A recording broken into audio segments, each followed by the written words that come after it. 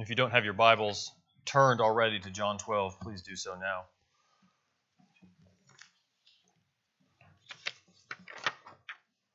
Page 898 of the Pew Bible. Before we go to John 12, let us go to the Lord in prayer.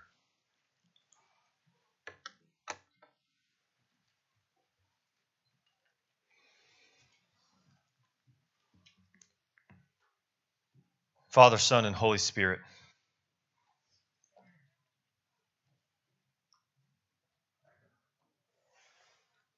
Lord, we come before you as needy people.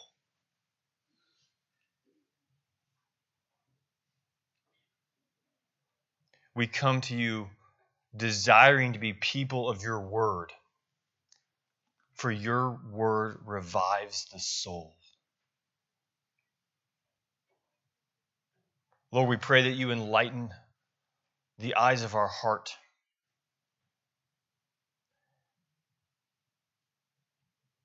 and that you might cause us to fear your holy name. Reveal to us the truth of your word this morning. Teach us, reprove us, correct us. Train us in righteousness.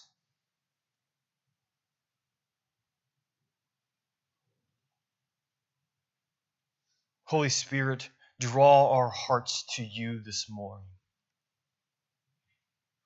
By your power, change us. Change us with the same power that rose Lazarus from the dead.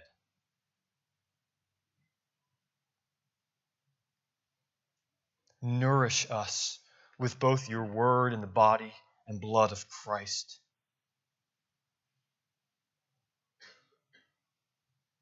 As you tend to your sheep.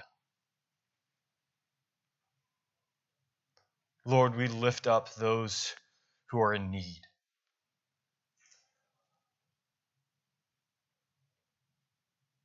Lord, we ask, how long?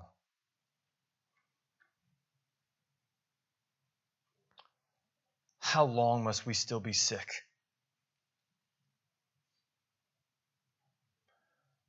Please heal John Michael.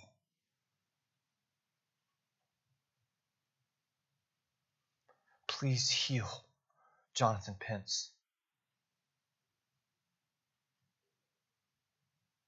Please heal Terry Sartell and Cynthia Jaqua.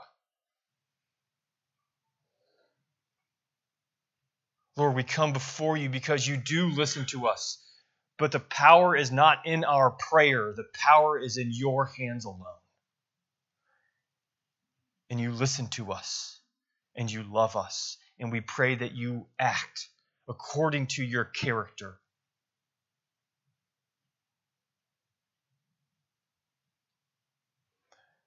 And Lord, at the same time we ask how long, we say thank you. Thank you that John Sidney is here with us this morning.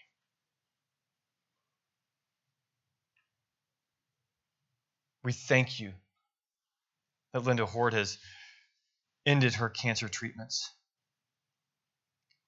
We thank you for Chandler Stingle, who has a baby in her. You are the God of life.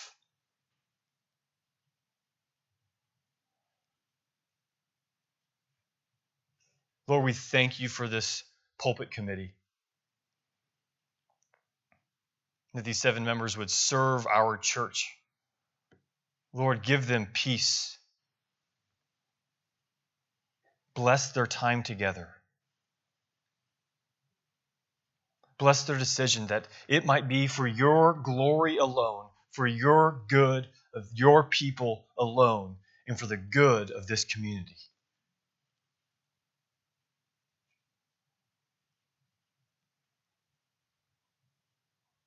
There is nothing I can say this morning that will change a heart of anyone here this morning. Lord, please, please be here as you have promised to be here.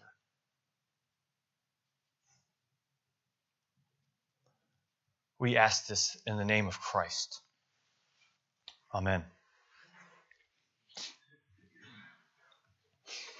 In his new book, Kevin DeYoung, or his new book, The Biggest Storybook Bible by Kevin DeYoung, which is a 600-page children's Bible, Kevin DeYoung describes John 12. And this is what he says. He said, a lot of people in the big story book, which is the Bible, are hard to forget. Most people remember Adam and Eve. They know the story of Noah and Abraham, Isaac and Jacob. We won't forget Moses or David or Daniel or John the Baptist, because famous people are easy to remember, the people who do things first or best or bravest. And we can remember also heroes of stories, right? We remember people that do things first, like Neil Armstrong, or the Wright brothers, or Jackie Robinson, or Amelia Earhart, and of course, Billie Jean King. We remember bests or firsts.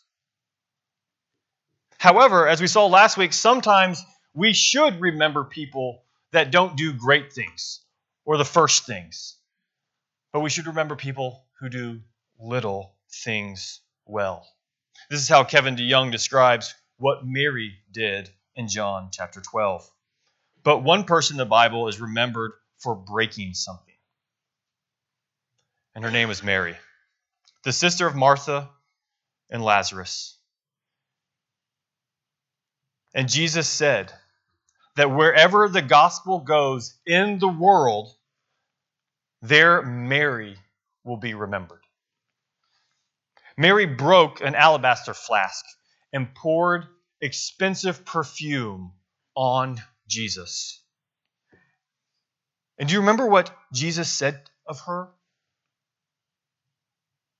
Wherever the gospel goes throughout the world, they will hear of what she has done. Do you know why he said that? Because Mary acted out her gospel faith. Imagine that. Imagine if Jesus would say that of you. Wherever the gospel goes throughout the entire world, your faith will be talked about. Mary showed extravagant faith.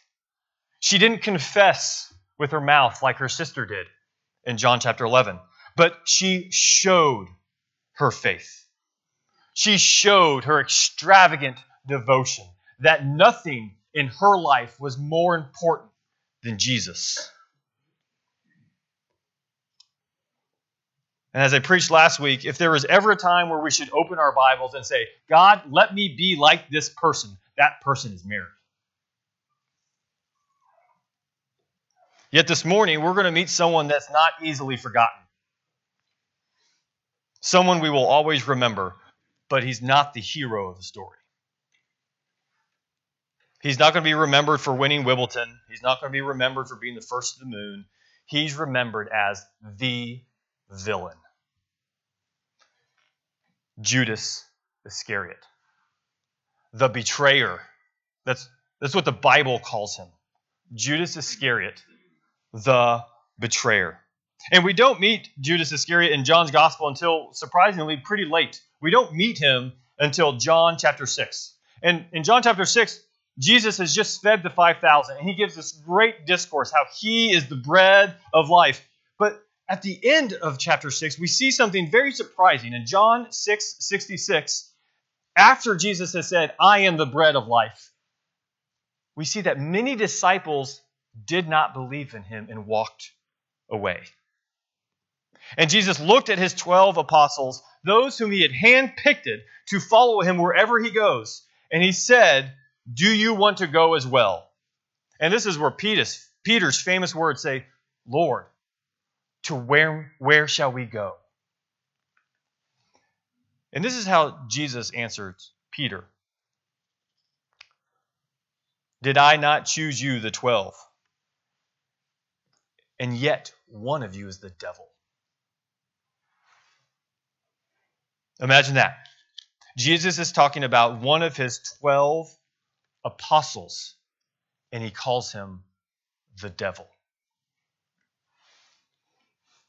And then in the next verse, we meet Jesus. We meet Judas. He spoke of Judas, the son of Simon Iscariot, for he, one of the 12, was going to betray Jesus. In Matthew, Mark, and Luke, we find the introduction to Judas by all three evangelists. He is the one who betrays Jesus. Sinclair Ferguson points out that there are actually more than one Judas in the New Testament. He actually says half a dozen. And listen how in John 14, which we're going to get to in just a few weeks, listen to how we hear of this other Judas. Judas, not Iscariot. That's how he's identified. Judas, not Iscariot. Judas Iscariot was so well known that this Judas has to be distinguished. This isn't the betrayer of Jesus. Every time we see Judas's name in the New Testament, he's described as either the one who's going to be betrayed, the traitor, or we see him actually betraying Jesus. This is Judas's legacy. This is what he's remembered for. Betraying the Son of God. What a stark contrast we get in John 12 between Mary and Judas. One trusts him. One obeys him.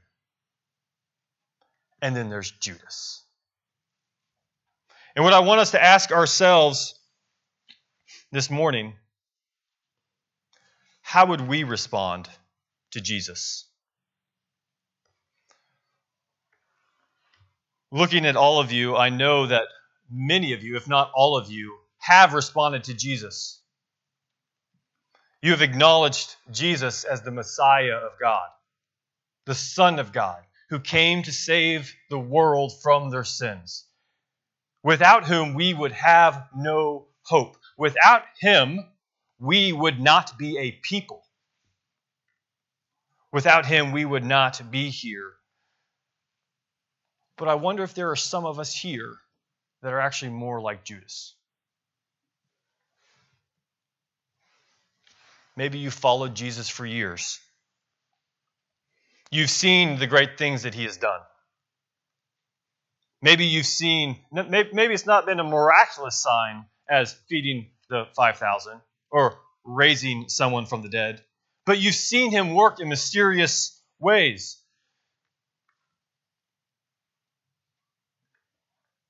Maybe you've tasted and seen the goodness of our Lord Jesus Christ even at the Lord's Supper. And I want you to hold on to that thought. Because what I want us to do this morning is I want us to see three things in this passage. First, I want us to see Mary through Judas's eyes. Second, I want us to see Mary's gift through Judas's eyes. And thirdly, I want us to see Jesus through Judas's eyes. So Mary through the eyes of Judas. When was the last time that you said of someone, why would they waste their money on that? One of my favorite TV shows is West Wing. Whatever you think of that. One of my favorite TV shows is West Wing. And there's there's an episode called Process Stories. And there's a side story going on between Donatella Moss and Lieutenant Colonel Jack Reese. And Donatella Moss is talking to this Lieutenant Colonel and saying how big a waste the Department of Defense uses their money. She gives a couple examples. She says, you spend $500 on a screwdriver. You spend $400 on a single ashtray. And at this point, Jack Reese gets upset, and he grabs a wrench off his desk. He grabs an ashtray, and he hits it as hard as he can, and it breaks. Donna looks at him and says, what was that? And this is Jack Reese's response. That was a $400 ashtray off the USS Greenville, a nuclear attack sub, and a likely target for a torpedo. When you get hit with a torpedo, you have enough problems than to worry about glass getting into your eyes, or the eyes of the navigator or the officer on deck. This ashtray was built to break into 3 dull pieces. We live a significantly different life out there, and it costs a little bit more money. Donatella Moss didn't get why the DoD spent $400 on an ashtray. Judas didn't get Mary. Judas didn't get that Mary would spend a year's worth of salary on Jesus. And now, John's gospel offers us this unique perspective of this narrative. No other gospel gives us the name. No other gospel names Mary. No other gospel names Judas. But when Judas saw Mary's act of devotion, her act of faithfulness, all he could see was wasteful, unwise stupidity. And this is what sin does in our life. Sin can take something that's so beautiful, so precious to Jesus. It can take that act and it can twist it and say, what a waste of money. What a waste of time and devotion. And Jesus looked at Mary with contempt.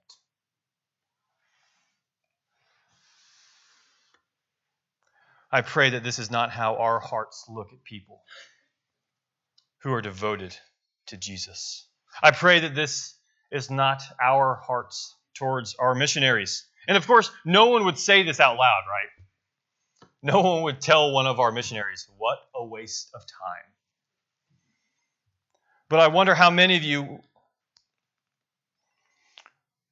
would ask, or I wonder how many of you, if your child or your grandchild, who you have just spent all of their lifetime raising, preparing that they might make a good life for themselves. You might have even paid for their college. And I wonder how you might react if they come to you and say, I want to take a job and I'm not going to make very much money. I'm not going to live somewhere very safe. I'm not going to be very well off. I don't know of any type of future I have, but I believe that this is where Jesus is calling you, calling me. I wonder how we would react. Would our first response be to our child, what a waste?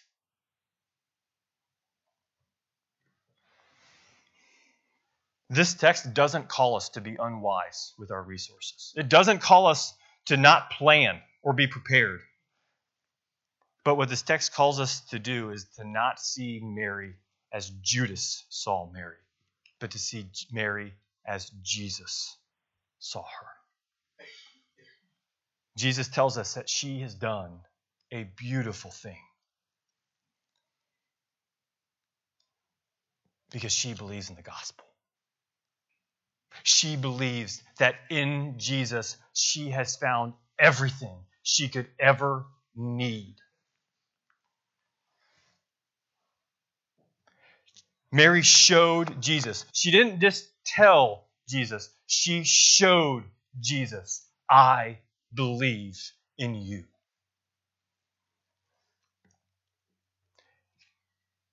And Judas is showing Jesus, I don't believe in you.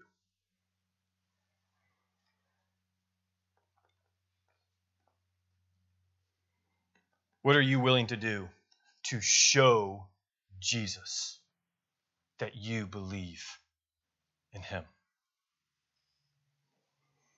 This is Mary through the eyes of Judas. Now we'll look at Mary's gift through the eyes of Jesus.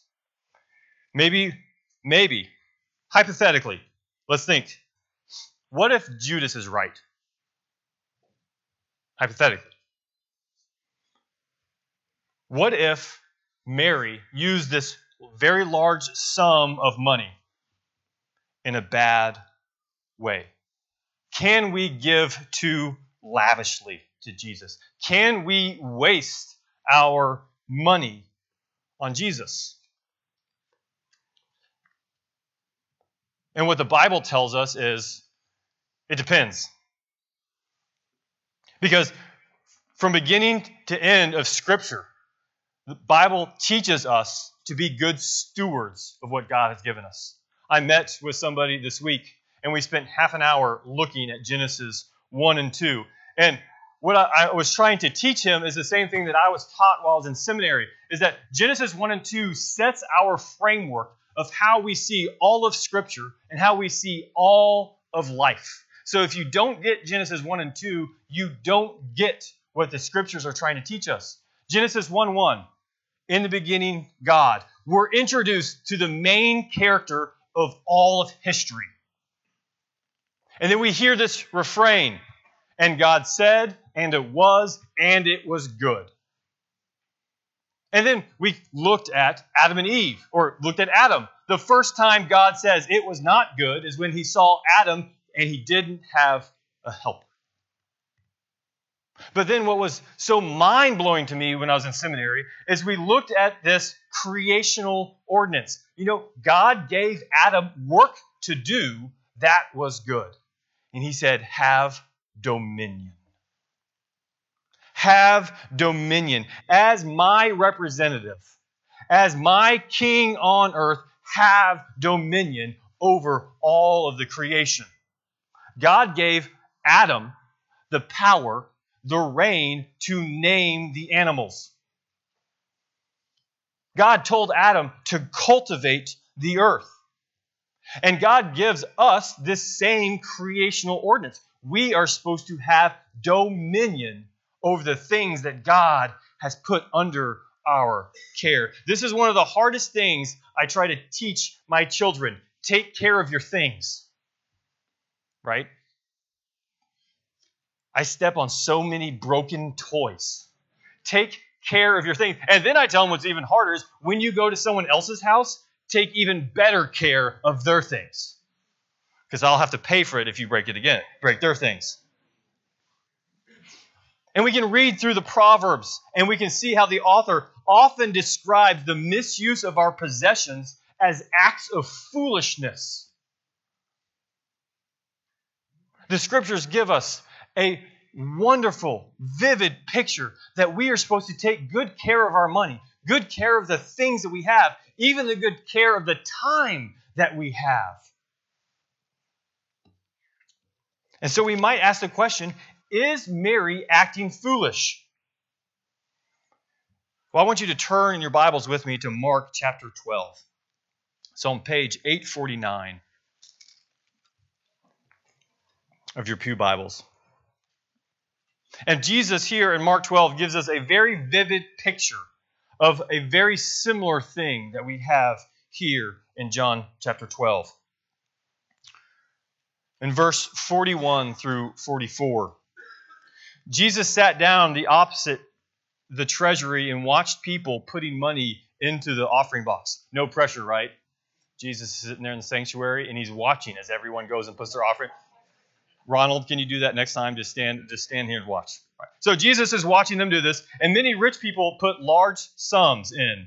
And a poor widow came and put 2 small copper coins, which make a penny.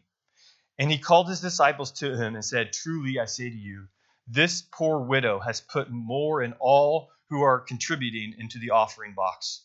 For they all contributed out of their abundance, but she out of her poverty has put in everything she had, all she had to live on. R.T. France says of Mark 12, what matters in God's sight is not what a person has and therefore is able to give without paying, but what God cares about is the devotion, the very great personal cost, even though the amount of money given was negligible compared to what everyone else had given in the temple. The gift that matters to God is the giver's heart. And what I want us to see this morning is, was Judas asking the right question? Was it a waste?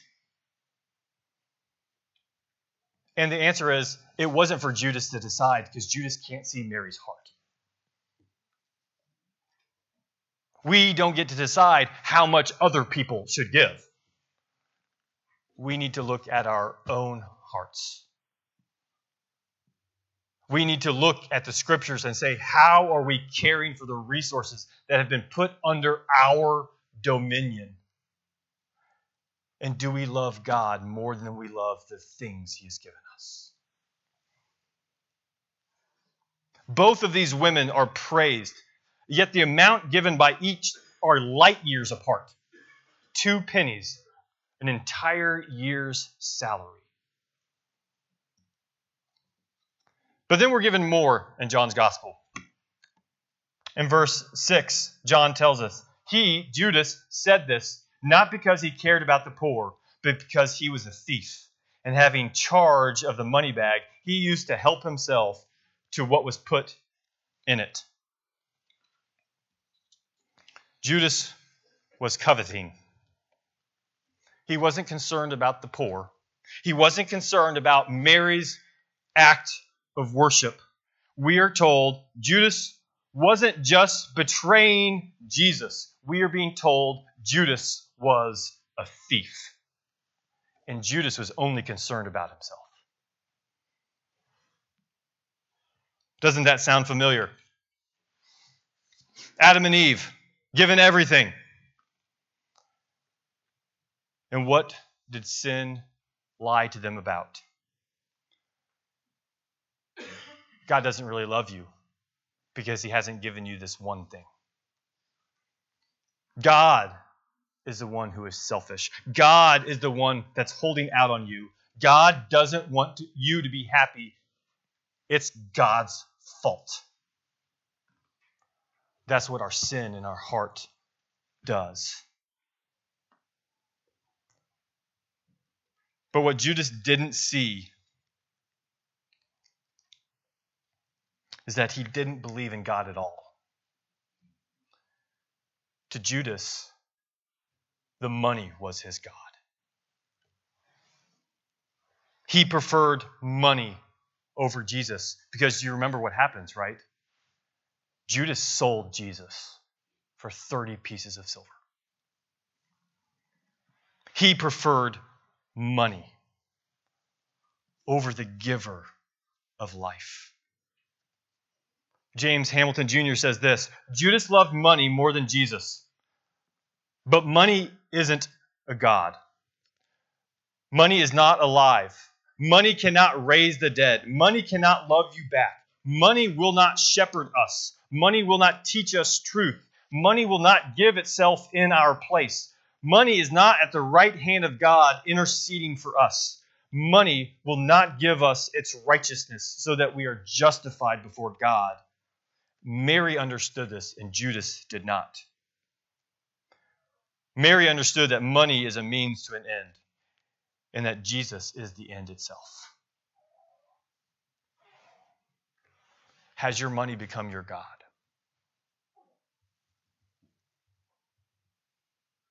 Do you view your money as a means to an end so that we can provide for our families and serve those who are in need? I'm going to take a quick sidebar real quick. Please pray for our deacons. I'm not saying we need to compare our deacons to Judas. Not what I'm saying. Judas was an apostle of Jesus who followed him around for 3 years, and all he cared about was money. Our deacons are some of the best God-devoted men I have ever met in my life. They are in charge with this church's finances.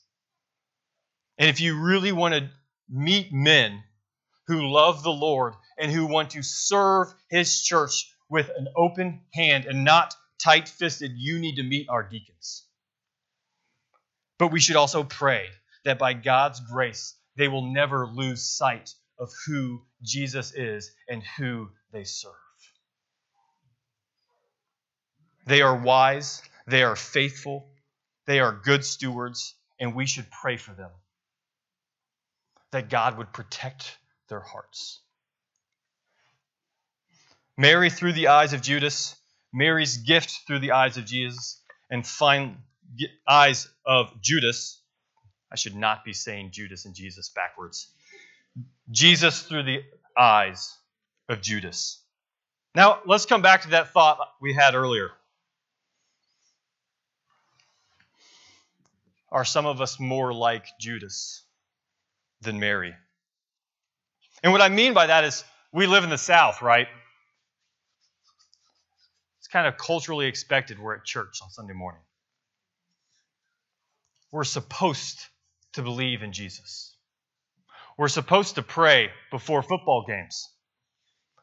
We're supposed to do a lot of things that our culture expects of us. Although, to some extent, our culture has changed since COVID. COVID has given us a way out of doing our normal things because, man, it's really good to have 2 days on the weekend rather than 1.5. But for us today, it might be easy for us to say, we get Jesus like Mary does. But in our own hearts, we question, is Jesus truly all that he says he is? Are we using Jesus like Judas did to get what we want? Whatever that might be. Whether we might be coming to church for the social benefit, or even for business transactions. Or maybe we bring our kids here so they can learn about Jesus, but Jesus really doesn't mean that much to us.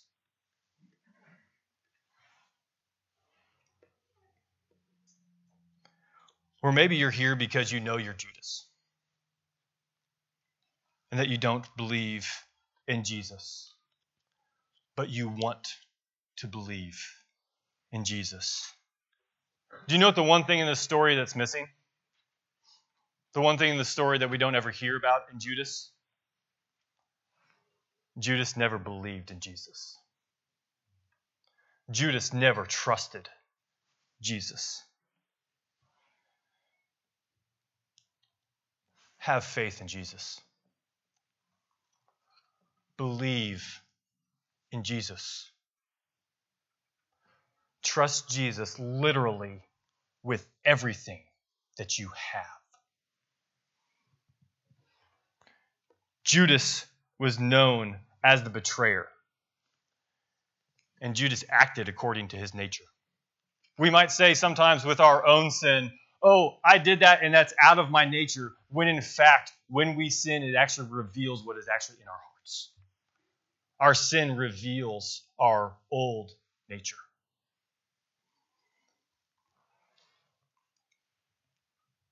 Judas didn't all of a sudden betray Jesus. Judas plotted.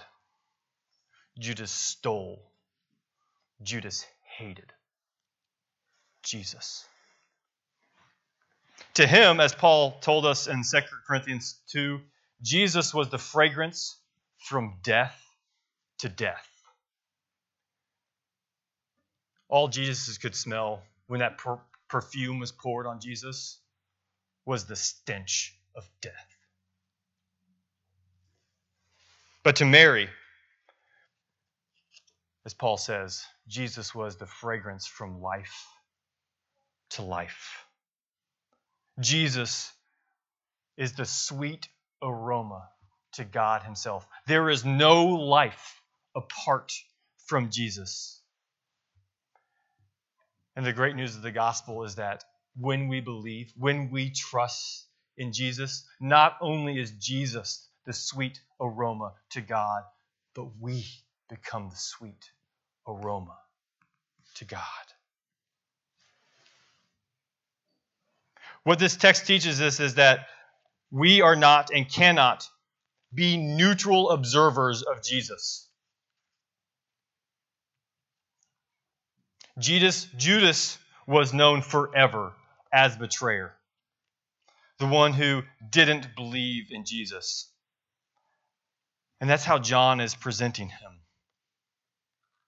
One of the themes of John's Gospels is, so that you might believe, and Judas is the contrast.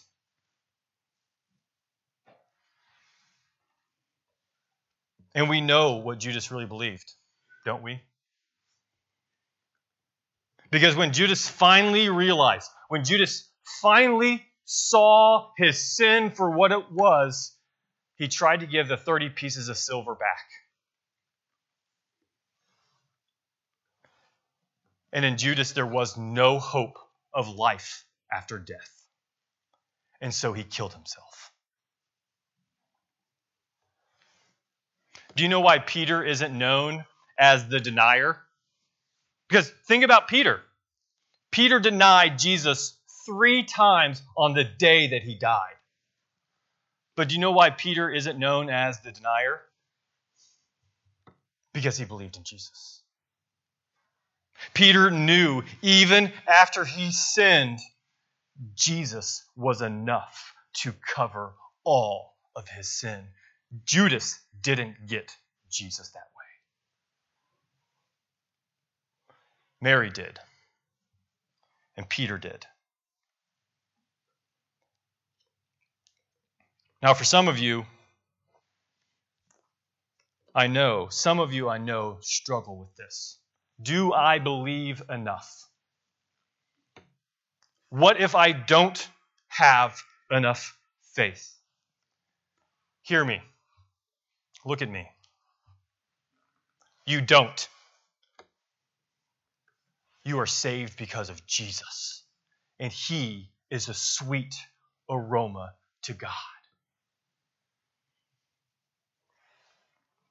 When we come to the Lord's table, when we have the bread and we have the wine in our hands, we are saying we need nothing else but Jesus.